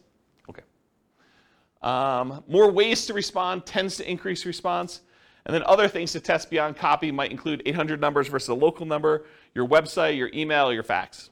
Although faxes are kind of going out of the way, people still use them, especially older people. Any questions on this? Cool. Ratios. So there's 3 different books that I'm aware of that have actually cited how many deals you need to look at, how many offers you need to make to get a certain number of deals done. These are the 3 books. Real Estate Riches by Dr. Dolph DeRoos. It's part of the Rich Dad Real Estate Investor series, Robert Kiyosaki's guy. But the actual author is Dr. Dolph DeRoos. And he talks about the 100-10-3-1 rule. You have to look at 100 properties. You make offers on 10. You get 3 accepted. You close 1 deal. Carlton Sheets, who's been off the air for a while now, his no down payment course talked about the 50-1 rule. So you have to look at 50 properties, talk to 50 sellers in order to get 1 deal. And then the Millionaire Real Estate Investor book by Gary Keller and others, he has the 30-10-3-1 rule. So you look at 30 deals, you make offers on 10, you get 3 under contract, you close on 1. And then Weekend Millionaires, Frequently Asked Real Estate Questions by Mike Summey and Roger Dawson. That book talks about a 30-1 ratio. Look at 30 deals, get 1. Really, if you're looking at the top 5% of properties, you're trying to find the best deals, right? You need to look at about 100 properties in order to find the top 5 properties to do that. If you think about it in that ratio, that's probably another way to look at it. And also, outside the MLS is different than inside the MLS. They're just different numbers. Any questions on these? Yeah. So based on the ratios I see, is it different strategies that these books are talking about, or why is there a discrepancy? Yeah, so the question is, for the microphone, the question is, why are the numbers different for all these different people? I think they're thinking about it differently. I think the types of deals they're doing is different. I also think these aren't exact, right? It's hard to give a number when you're teaching students, because these are all people teaching it in the book, right? It's hard to give a number when I'm the one doing the presentation versus you doing the presentation versus Bill doing the presentation, right? You may be able to close 1 out of 5 because you're amazing. I may be 1 out of 20 because I'm incompetent. And Bill's just sort of between us, right? It could be all over the place. So the numbers are sort of just a general guideline to begin with. And I think looking at them, they're pretty close, right? I mean, they're not that far off. So. But is 30:1, the book that says 30:1 necessarily good than the book that says 50:1? So the question is the book 30:1 a better book than the one that does 50:1? No, I don't think so. And the other thing I'll add about this is, let's say you come to me at a class, you say, James, I don't know what you're talking about 30:1. I'm closing every 2. And what I would say to you is, maybe you're not doing good enough deals. Maybe you're not making your offers low enough where you're getting too many accepted, right? Maybe you should be more selective. So you could go in there and offer full price. I'll pay you full price. I'll get a loan. I'll buy your property. Well, yeah, it's easy to get those accepted, right? Yeah. If you're coming in, you're like, I'll buy you half price. Maybe you're not getting, 1 out of 100. Maybe you're 1 out of 200. But maybe that's okay for you. Yeah, Ben. Just a thought too on that. I think when you have a targeted marketing, with the leads that you initially get are higher quality leads and they're more expensive too. Yeah. So they're different kind of deals too. Yeah, Ben says, maybe you're doing more targeted marketing where you're doing probate lists or bankruptcy lists or foreclosure lists, and you expect your ratio to be higher or something like that. You expect it to be more motivated, and that's definitely a possibility. Yeah. Because Dolph does like 100-unit commercial, 100-unit apartment complex deals and stuff. Yeah. So we're talking about different types of deals in there. Absolutely. I mean, there's lots of variation in this, right? I'm just trying to pull these out of different books to show you at least what some have said. And if anyone knows of, even on the recording, if anyone knows of another book that gives numbers, or even another website that actually gives numbers based on some data, I would love to know about it. So feel free to reach out to me via email. Any questions on ratios? Cool. All right, testing versus buying tested marketing. So you could write your own marketing. I mean, I'll show you some different examples. You can go find a ton online. You can go write your own and kind of use that and test it with your own marketing dollars. And when you do your test marketing, you're testing the market, who you're mailing to. You're testing the message, which is what you're kind of creating yourself. You're testing the media, how you're getting the message out there. And then you're testing your sales skills. Or you could buy marketing from someone who has 100 students who have sent out 100,000 pieces of mail, and you know that the marketing message is effective and works, and then you eliminate one of the things that you're testing. You're still testing the market. You're still testing the media, and you're still testing your sales skills, but at least now you know that the marketing message is sound because you bought it from somebody who's had a whole bunch of students test it in a bunch of different areas. Okay, so I personally, once I understood this, I went and I bought rights to use someone else's marketing materials. I did not create my own. I would tweak stuff just a little bit, but for the most part, I was borrowing Richard Roop stuff. I'd pay him a license to do it, and I would actually do it. So do what you want to do. Yeah, Rachel. Do you feel like, compared to when you were doing this, and now the market is differently saturated in terms of wanting to see something unique versus getting 5 postcards that say the same thing? What different people? What is that? So the question is, do I think that compared to when I was doing it very actively versus now, do I think the market is saturated? And I think back when I was doing it, the market was saturated. And you'll see a ton of different examples. And this is just a really small sampling because everything I got, I would stick in a drawer and I'd save because I would keep a marketing swipe file. And so I would look at all the stuff that came, and you'd see people that obviously were subscribing to stuff, but it was less common than you'd imagine. A lot of people would create their own crap, and they'd send out their stuff. And some of it was really good, some of it was really bad, right? And you could sort of see this. And then you also see, when you own properties for a very long period of time, you see longevity. You see the people that are mailing every 3 months and how long they've been in business. And you see the kind of fly-by-night, oh, this person only ever mailed me once sort of thing. And when you have a bunch of properties in the area, you could see multiple copies and see who's marketing where and stuff like that. So I think in certain markets, you're going to find a lot more competition. In other markets, you're going to find a lot less competition. And if you're marketing to do certain things, you're going to find more competition than other things. So I think personally, a lot of fix and flip people out there. There's a lot of marketing to find fix and flip opportunities. It's just saturated market. There's a lot of folks that are willing to do that. There are probably less people willing to do creative financing. Still a bunch, but less, I think. And then there's probably less people doing like luxury houses, as an example. Although I don't own a lot of luxury houses, so maybe there's a ton of marketing on there. But my understanding is that that's a underappreciated, underutilized niche. Okay, as just one example. Does that answer your question? Yeah. Okay, cool. All right, so sample elevator pitch. So, Rachel's out at a cocktail party, and someone comes up and says, "So, Rachel, what do you do?" This is what you say to somebody. An example. You could come up with your own, but here's an example of something you might say to somebody to describe what you do. So I'll just kind of read you it. Sometimes people need to sell a house quickly or would rather not wait to have it sold by a real estate agent or for sale by owner.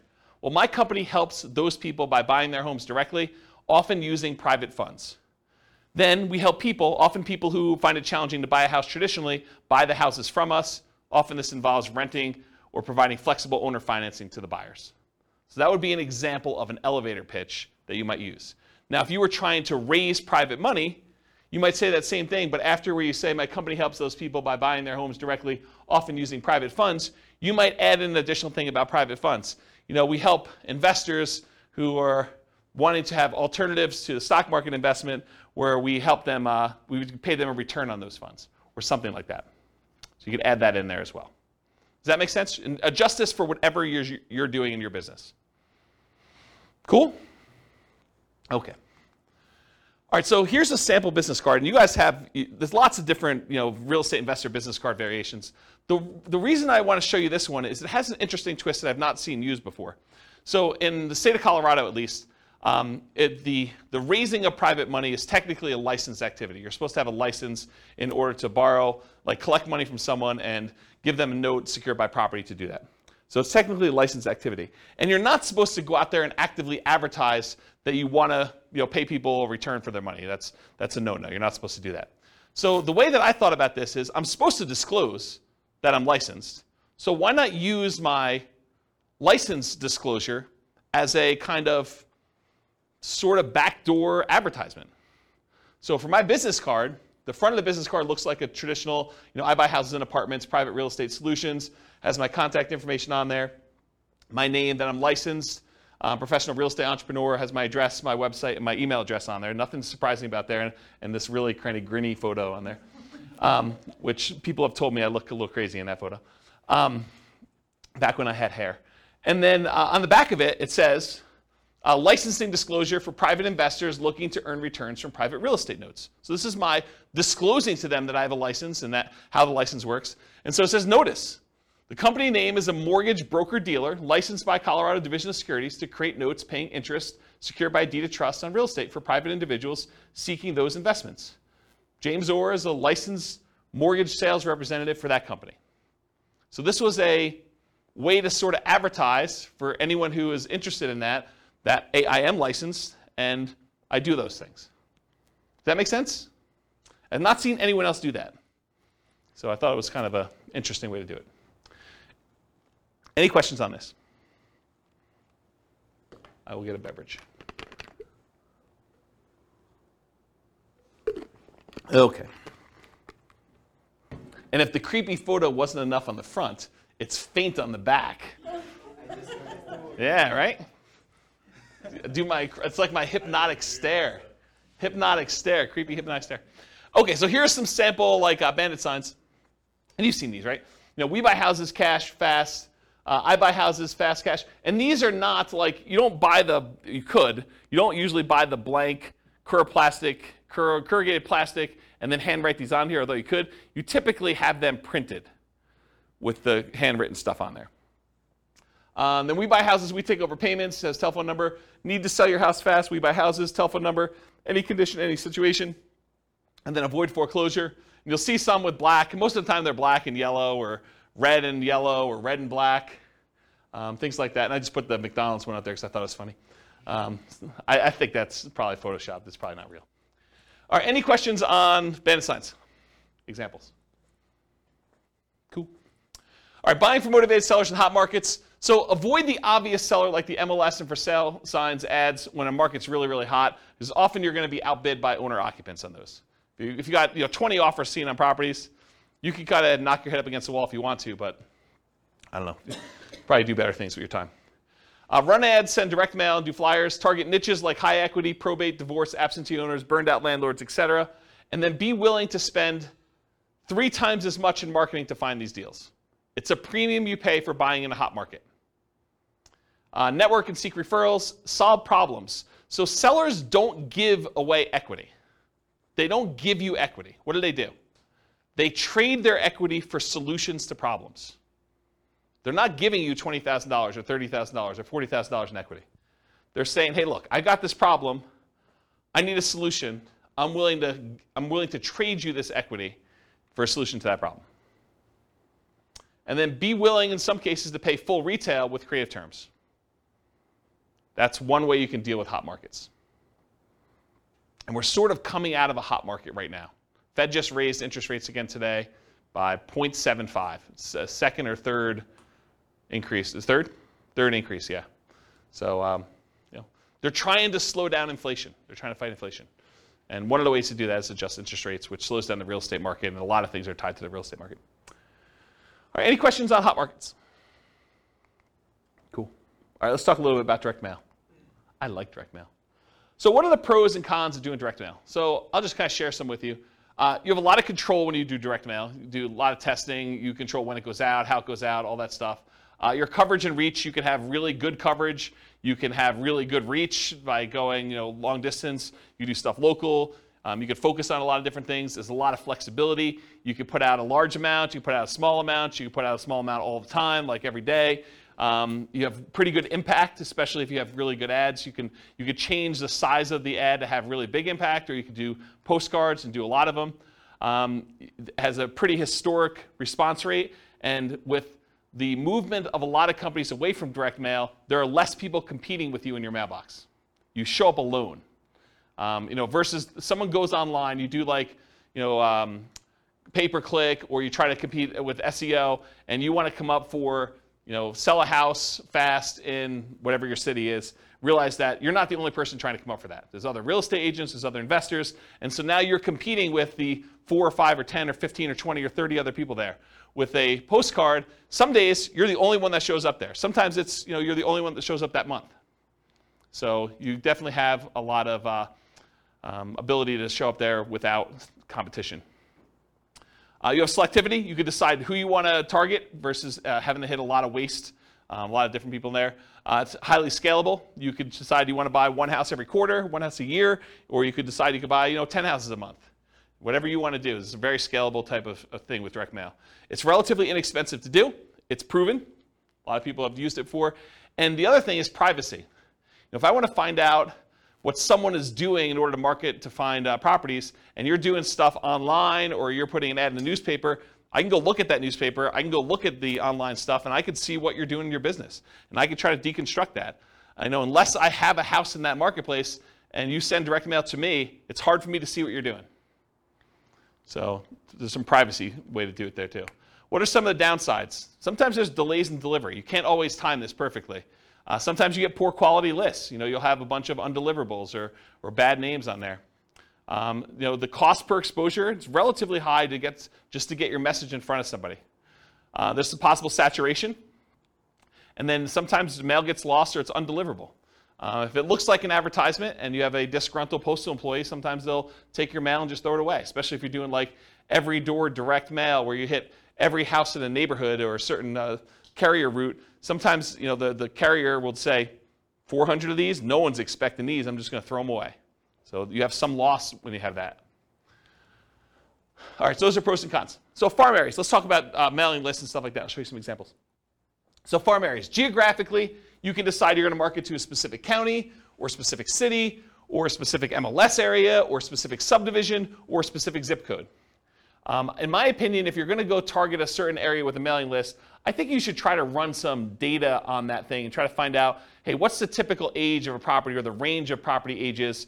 What's the typical property price range of that list? How many days on market is it typically taking to sell in that area? How big of a discount from list price or premium over list price are people getting in that market? What's the price per square foot there? What are the typical lot sizes? And the reason why I think you want to run this is so that you don't spend a bunch of money on marketing for the first couple times you do it, only to realize you're getting really crazy, crappy leads because they're not what you want. You want to find out what the people you're mailing to, their houses look like from like a data perspective. Your own ones or ones around you, so you can pick geographically. You don't have to do local. You can decide to buy outside another market if you prefer. I was doing a lot of stuff in other markets. So I would do some stuff here, but I finally started doing a lot of marketing to some other cities that I wanted to buy in. Finding deals that fit your criteria based on geographic stuff, and then there are exceptions to every rule, all this stuff. Continuing on with mailing list selection, so you can decide property types. I only want to do detached properties like single-family homes or attached properties, condos and townhomes. I only want to focus on multifamily. I only want to focus on mobile homes or modular homes or manufactured homes. You can pick your price range. You can pick your median price, your average price, your low end, your luxury, whatever you decide you want to focus on from there. You could focus on financing, especially if you're going to try to come in and buy properties subject to or with wrap financing, or if you want owner financing. So you can look at the mortgage balance. You want to do low equity if you want to buy properties with subject to or wrap financing or lease option, something that has a high mortgage balance so you could take it over, and more likely to be able to structure a deal like that than someone who owes something that's very little, like directly subject to. Or if you want to try to get owner financing, try to do ones with low mortgage balance or no mortgage balance. And if you can't get that data, sometimes you could look at the date of the mortgage, and if it's a really old mortgage, it's very close to be either completely paid off or very low at that point. Type of loan, FHA or USDA, beware of doing subject to on those, but it could be good for assumption if you're willing to move into property. VA loans or conventional financing, and then if there's a private loan on there, if you're looking to raise private money, you can look for all the different private loans and try to reach out to the private lenders and see if you can get some financing. They've already done it once. So you look at that as your kind of like private money list. Years owned, so you look at the last sale date. The shorter the ownership period, the more likely it is to do a deal like subject to or wrap financing or lease options.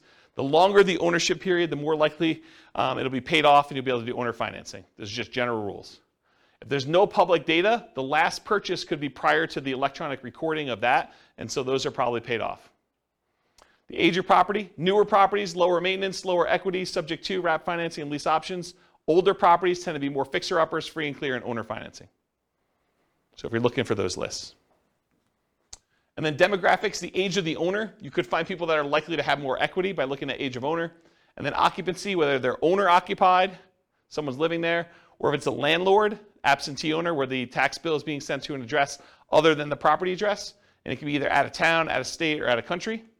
And then other specialized lists, you can look for vacant properties or probate properties as examples. Probate properties are properties that are owned by heirs, like someone has died and then it's been passed on to the heir. Any questions on this? Oh, I guess there's one more. Size of the list. So if your list is too big, you may want to narrow it down. If your list is too small, you may want to expand out your criteria or just be willing to do less deals. So typically break your list into thirds and mail each third every month and then repeat at the end. So go back to the beginning so that you're mailing everybody once a quarter. You build credibility and consistency by doing that. Repeatedly doing what you say you're going to do, and you get referrals. If your list is too large, use a smaller list. If your list is too small, expand. I think I talked about that. Any questions on list criteria before I go into some other stuff? All right, cool. So mailing list sources. So where do you get these lists from? So all the stuff you can get from public record, like property characteristics, loans, age of property, things like that. You can get that from public records, either your local property assessor or title companies or RealList. RealList is what we use here in our local MLS. So if you have access to the MLS, you could download a RealList public record list, or RealQuest, which is, I think, another product by the same company, which is a variation like what they offer. And then other sources of mailing lists: ListSource, Listability, InfoUSA, and Melissa Data. And some companies will specialize in just general characteristics of the property. Some will be able to give you kind of like mail merged lists with other data, like they can combine a property address with other things they know about them, like bankruptcies or foreclosures or income level or things like that, if you want to have things merged together. It'd probably be a whole class on just mailing lists, but that's the idea. And then list hygiene, you're going to mail stuff, you're going to get things returned to you as undeliverable. So you got to do stuff with them. So number one, remove duplicates before you send them out. Use the National Change of Address, the NCOA service, to make sure that if someone moved, you get their updated mailing address. And then remove undeliverables as you get them back so that the next time you mail them, you have less undeliverables. If you really want to, you could go ahead and try to track down where the undeliverables should go. I never bothered to do that. I probably could have had, there's probably a whole business model of you just focusing on the people that they're doing the undeliverables, because I think a lot of investors would just not do anything with the undeliverables, so you could go focus on them if you want to. I personally would just send more mail, but that's me.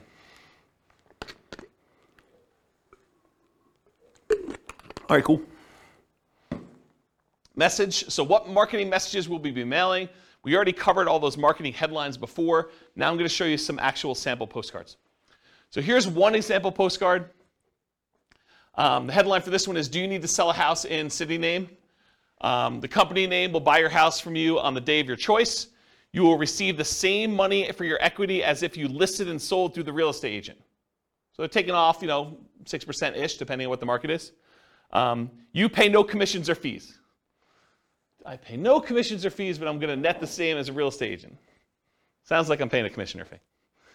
Sell your house on the date of your choice, full equity, no commissions, no fees. That's their marketing message. Has the company name, their telephone number, including an 800 number and a local number and their website address. And then on the other side of the postcard has their name, that they're part of the Better Business Bureau, which, by the way, you just pay a fee and you can be part of Better Business Bureau. Call today to find out how the company can buy your house and city on the date of your choice. Any condition, model house or condemned, any price, mansion or shack, anywhere in the greater area, full equity, no commissions, no fees. Don't make another payment. Call today with their contact information there. That's a postcard. Here's another postcard, different one. Dear so-and-so. Oh, this is from me. This would be interesting. So my investor group is interested in buying your property located at blank in city. We buy several houses each month, and we're looking to buy more in this area. So what did I just do? I borrowed credibility, right? So if you're brand new and you're part of an investor group, maybe your investor group buys several houses, right? So now it's not necessarily you. If you're a brand new investor, you can do this. Should you have any interest in selling quickly and easily at a fair price, please call us at telephone number. If you get my voicemail, please leave a message for a prompt return call. When you're ready, I'd be glad to meet with you, inspect the property, and let you know exactly how much we can pay. You can also visit us at website address to submit a property information form and get the ball rolling. We have purchased hundreds of properties throughout our area since a date, so you may be a perfect solution for you selling your property. Call or visit our website to learn more about how we can buy your house as is on the date of your choice. Thank you. My telephone number, my name, my telephone number. I also have my website address there. And it says, P.S. If you're not interested in selling now, please keep this card for future reference. And then I make a disclosure at the very bottom in smaller font. Licensed broker and investor not intended to solicit properties already listed for sale. So this is an example of a postcard I would send through Click to Mail. Any questions on it? Here are some handwritten letters. Dear so-and-so, I'm currently looking to purchase a property in the blank county area. I've looked at several properties in the area, and I'm seriously interested in purchasing your house at blank. Do you really think they looked at properties in the area and that they picked mine out? Yeah, this is the challenge, right? Like, I think you lose credibility with this. A few good things to make an easier sale are, 1, the condition of the property is not important. 2, no realtor commissions. Why pay a commission if you don't have to? 3, I will pay cash and purchase in as-is condition with no bank inspections for termites, roof, electrical mold, etc. Is it really the bank doing that? Not really, but I'm being critical. I should be less critical. 4, our closing time is fast and flexible. You will not need to do any fix-up work if you are interested in selling. Please feel free to call me on my private toll-free number, which is this telephone number, and sincerely their name.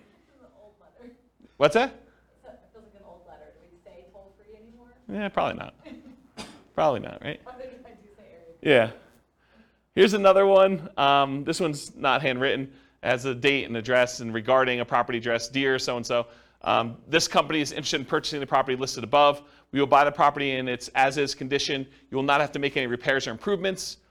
We will make a cash offer to ensure there will be no problems with financing. You will not have to pay a real estate commission, and we will close around your schedule. Thank you for your consideration. If you're interested in selling the property referenced above, you can contact me directly at a local telephone number. Best regards, their name and their company name. Here's another handwritten yellow letter. This one was photocopied onto this. So, and then they had, you could tell the ink was different, so they would photocopy it, and then they'd write the name and the address separately. So everything else was photocopied, but then it was handwritten in the same ink color. So dear name, hi, my name is blank. My wife and I would like to, by the way, is this a male handwriting or female handwriting?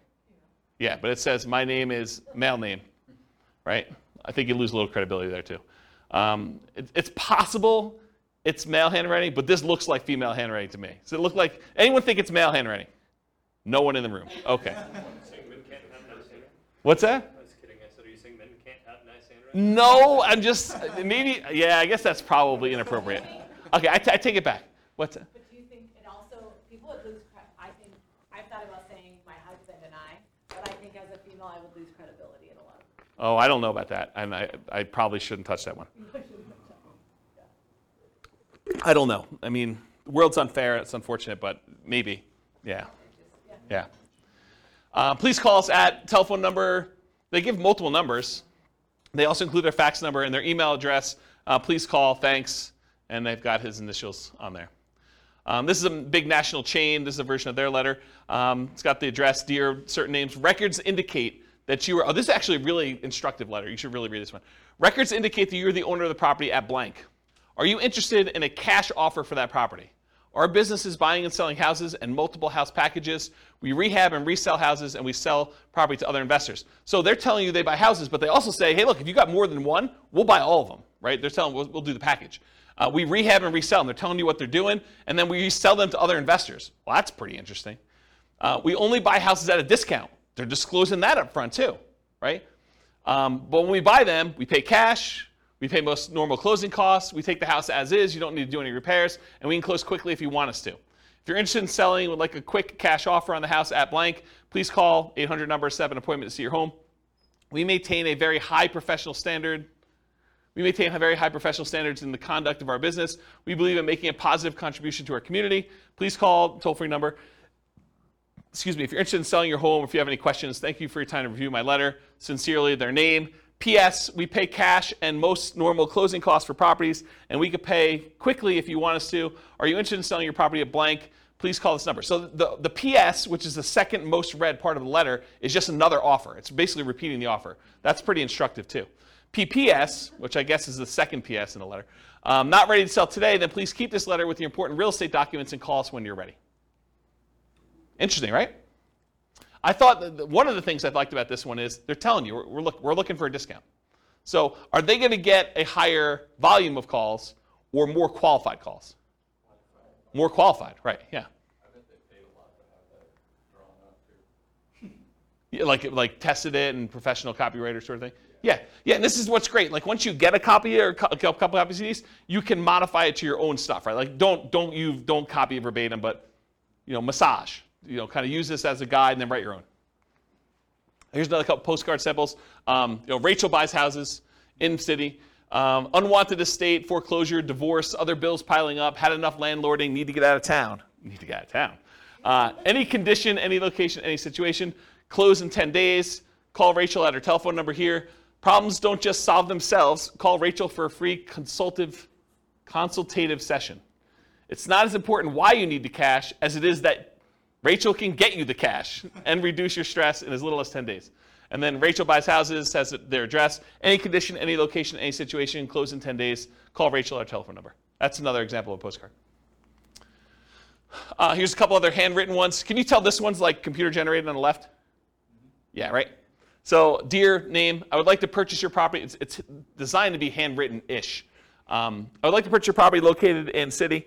I'm eager to purchase property in this type of neighborhood and was curious about your house located at blank. Are you interested in selling? Because I'm ready to purchase your property with cash quickly, and you don't need to be concerned with any repairs or inspections, plumbing, roof, termites, etc. I enjoy fixing these things myself. Please understand that I'm not a real estate broker, so we can avoid commissions. Also, I'm prepared to pay all closing costs. So if you're interested in a simple all-cash deal, please call me now at telephone number, sincerely their name. And then here's another one. This is actually me, although it's my partner with the letter. And so this one was photocopied onto a sheet, and then we would write in their address here and their name up here. So everything else was photocopied with black ink onto a yellow legal pad sheet of paper. Basically, we'd go get the legal pads, we'd cut them, we'd pull them out and stick them into the copy machine and just print it right on this. And when we did a white sheet with the thing, we had a yellow sheet underneath it so you could see where the lines would line up, and then we just copied it right onto here, and so that's how this was done. And if you turn this over once it's actually done, you could see where it's real ink versus where it was copied, so you could see that the name and the address was kind of put in there. But everything else was standardized. So it says, dear, whatever her name is, my name is blank, and I'm a real estate investor. I'm currently looking to purchase a property in blank county. I've looked at several homes in the area, and I'm interested in purchasing your property at blank. I'm not a real estate agent and do not intend to use one to purchase a house. Why pay a commission if we don't have to? I'll purchase your property as is conditioned, so if you're interested in selling now or in the near future, please call me at blank, sincerely their name. So that was an example. Here's another postcard. Tell me if this one reeks of credibility or it doesn't for you. So, dear blank, last week Tuesday, I was driving around the neighborhood and noticed your property at blank. I did some research in the public records department and noticed that you had owned it for quite some time, and so I was wondering if you had thought about selling. Okay, so first of all, I don't think this guy even lives in this city because I happen to know him. So I don't think he was driving around the neighborhood, and I don't think he did any research in the public records for this property in particular. I think he did a search for all properties that met certain criteria. Anyway, getting back to it. I'm interested in purchasing 2 investment properties in the area. I want to try and talk to you personally, but was not able to find your phone number. When I buy your properties, there are no fees or commissions. In fact, I'm willing to pay all of your closing costs. That would mean thousands of dollars in savings to you. Additionally, if there are tenants, I could buy it when they're with them there, so you won't have to worry about you having them move out. I did not want to miss your call, so I took the time to record a message. I didn't want to miss your call. So I took the time to record a message about my offer to buy your property. Please call this toll-free number with an extension. You can call 24 hours a day, 7 days a week. Look forward to hearing from you soon. What do you think? Do you like the other ones better? This is the front. Urgent notice. Please just turn this card over for my very important message about your property at blank. All right, here's another one. Oh, this is me. Let's see if I can critique myself. All right, my company's interested in buying your property at blank in city. As a professional house buyer, I look to buy several houses each month, especially in this area, and since we use a long-term approach, we can usually offer you top dollar and close whenever you want. There's no need for you to fix up the house, put it on the market, pay any fees or commissions when I buy your house. If you have any interest in selling now or in the future, please call me direct at blank. You can also learn more about how we can buy your house quickly and easily by listening to a 24-hour recorded message at blank or visiting a website address. Even though I'm a licensed real estate agent, my only reason for writing you is to buy your house, not list it. When you're ready, I'll be glad to meet with you, inspect the property, and let you know exactly how much we can pay. It's got my name and contact information at the bottom. You have that last part, you have to disclose your real estate agent. You should. Yeah. You should. If you're not one, you don't have to disclose it. That's true. Yeah. That's true. Yeah. Another one you probably have heard of before. So this one says, we buy houses, problem, rent houses, repair problems, inheritances, vacant houses. And then the other side, the no problem way to sell your house. We pay cash. We can close fast. Foreclosure solutions, any condition, any location. Inheritances, vacant houses, rent houses. The company name will buy your house now just the way it is. Call toll-free number and has the address and everything on there. I just want to show you what an envelope looked like. It's just handwritten like that. Here's an example of one that goes into like the, what do you call this, money mailer, like the ones you have like the 500 coupons. This is just an example of one doing We Buy Houses. So wanting to sell now, facing foreclosure, one more, owe more than it's worth, bad tenants, major repairs, divorce, relocating. It's okay, We Buy House, any condition. It has a telephone number and some stuff on there. Another postcards, We Buy Houses cash, getting cash offer, close quickly. Any area, any price, any condition, call now. Has a website address, download your free special report, the 5 easiest ways to stop foreclosure in under 48 hours or less. So who is this person targeting? Someone who's in foreclosure, right? Could it really be this easy to stop foreclosure at absolutely little or no cost and in less than 48 hours? Getting your life right back on track with one small decision. Facing foreclosure, bankruptcy, late on payments, rising interest, or balloon mortgage, recently laid off, we can help. Free report reveals all the details. Discover how to sell your house fast in a few short days, avoid foreclosure, take care of your mortgage payments, never pay a commission to get your house sold. Download it for free now at the address. I think there's a couple more. If you're considering selling, we would like to make a cash offer, selling blank the address. We'd like to make cash offer as is now. Upon contacting us, we provide you with the best possible offer promptly. Your offer will include verification from a financial institution certifying our ability to purchase your property with cash. We can close within 72 hours or at your earliest convenience. So there you go, there's 72 hours. Over the past 10 years, we have bought houses from thousands of people in an honest and professional manner. If you'd like to sell this one, that you sell this or any other property you own, please contact us at telephone number or visit us at a website address. There are contact information there. And apparently they're operating in a whole bunch of cities because they listed them all at the bottom. Here's another one. This is more like a form. Fill this out. Dear homeowner, very generic. We are investors who buy and sell houses in city area. Through public record, we are aware of a property you own here in blank county. If you're interested in selling your home here, please contact their names, a telephone number, or if you prefer, you can fill out the bottom portion of this letter and mail it to us at the address above. We guarantee you an offer and we will be in contact with you as soon as we receive the information listed at the bottom. We are looking forward to doing business with you and hope to hear from you soon. And it's basically, yeah, I want to sell my property. I'm asking blank. It's occupied or it's vacant.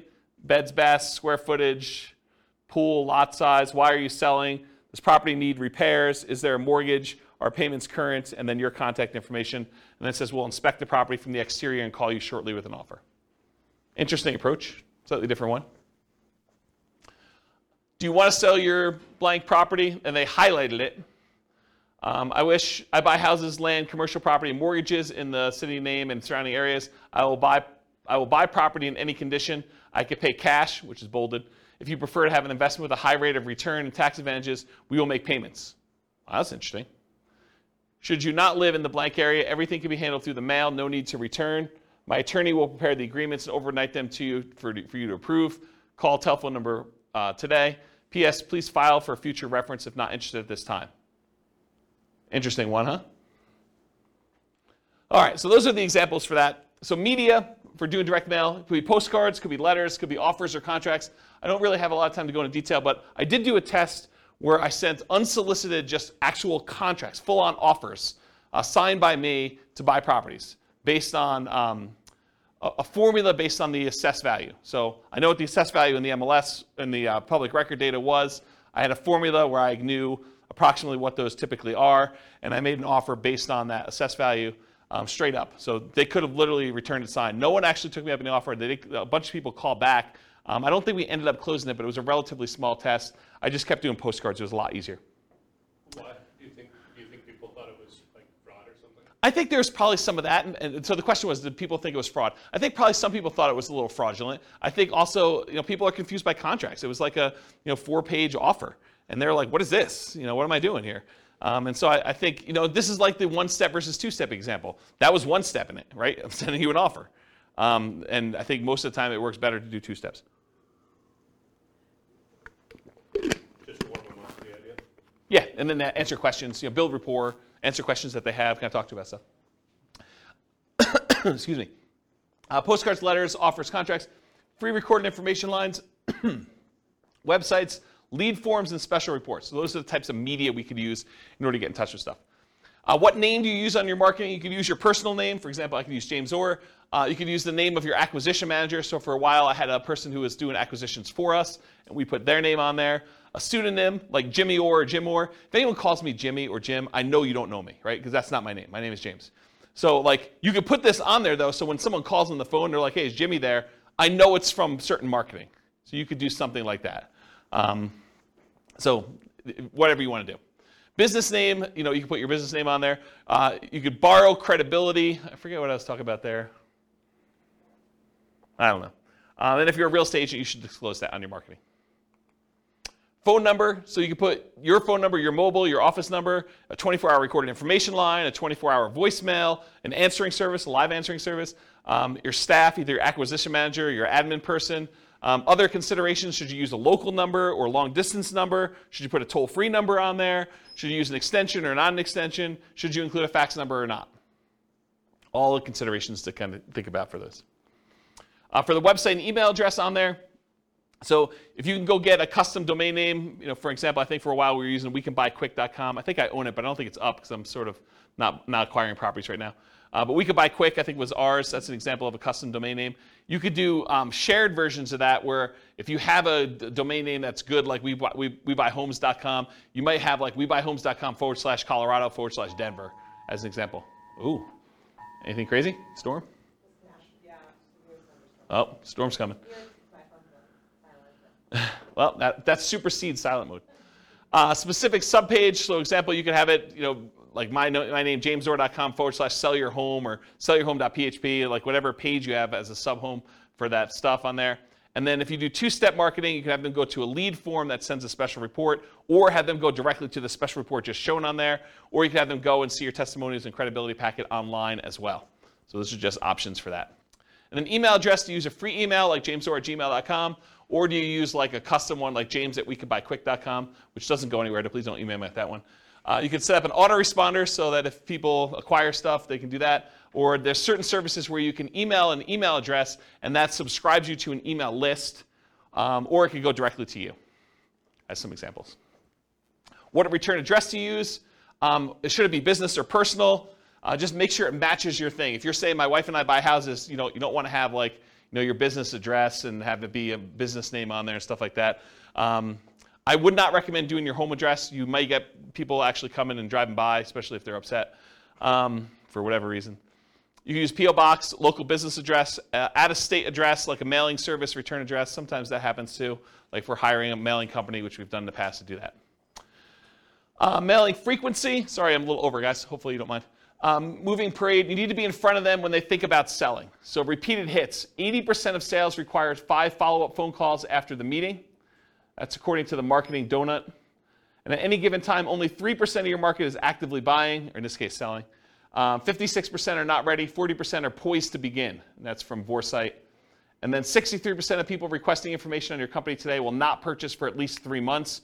And 20% will take more than 12 months to buy. And that's from Marketing Donut as well. So you got to keep in front of people over time. And only a small percentage of people are like ready to go right now. If you email them again 3 months later, you have another percentage of people that are kind of doing that. And then certain ones will take a little bit of time to actually make a decision. So those come back around. You build this up over time and you have a much better, more stable lead flow after a while.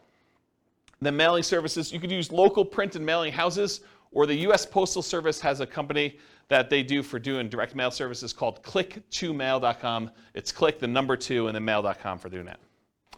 That's it. Any questions? Was that helpful? Was that like good overview of how to market, find off-market deals? A lot of detail? Good stuff for you? Any questions? If you guys want to, are you going to do stuff? Like, what do you need help with? What questions you got? None? Overwhelmed? Only kind of related, but so when you're talking like to the MLS or different things, is there a way, you talked about different things to look for if you're looking for a certain number of bedrooms, that's obvious, but is there a way to search for like unfinished basement? I feel like I never see that. In the MLS you can, but not in assessor data. Well, I wonder if assessor data has that field. We're getting so much better at that. I bet you there is some fields for that. Okay. But you'd have to look it up. You'd have to go pull down the data, because a lot of times these have like 155 fields, right? Like there's first name, last name, property address, mailing address, city, state, zip code, square footage, assessed value. Like they have a whole bunch of fields for all that stuff, and one of them may be that. And it probably depends on your local MLS for those that are listening to the recording. But I have not looked for that one. Yeah, I know it's in the MLS. So I don't know if it's in public record data or not. Yeah, I'd have to look at that. The public record has a bunch of data points, though. They have a whole bunch. Yeah, you're looking for like opportunities to do like fix up a basement or something. Yeah, like, yeah. Yeah, like we were talking last week, I'd asked you, I think, about, I forget which one it was, nomading, fix and flip to nomad, yeah. Or whatever. We were just talking about ways to buy houses where we still conventional financing because it's totally run down. Yep. We can't, but if it's a house that has an unfinished basement, you can get good financing and then potentially add beds and baths. Yeah. Some value. Yeah, that's a good way to do it. Yeah. Yeah, that's a good idea. That's probably a good strategy to do for like that fixer-upper nomad version. Yeah. Cool. Any other questions? Sorry for going late. I appreciate you guys coming. Thank you all. I will see you all next week. Bye-bye for now. With home prices up, mortgage interest rates up, and rents up, but not quite enough to counteract the higher prices and interest rates, cash flow on rental properties in Lexington is harder than ever. Book a call with the Real Estate Financial Planner to apply our proprietary 88 strategies to improve cash flow on your rentals. See the show notes for a link to schedule your call and improve your cash flow today. If you're a real estate agent, lender, or professional in Lexington that wants to help our real estate investor listeners, consider reaching out to learn about collaboration opportunities with this podcast. We'd love to add more value to our listeners by having you assist our investors buy, sell, and finance their real estate investments. See the show notes to schedule a call to discuss collaboration opportunities.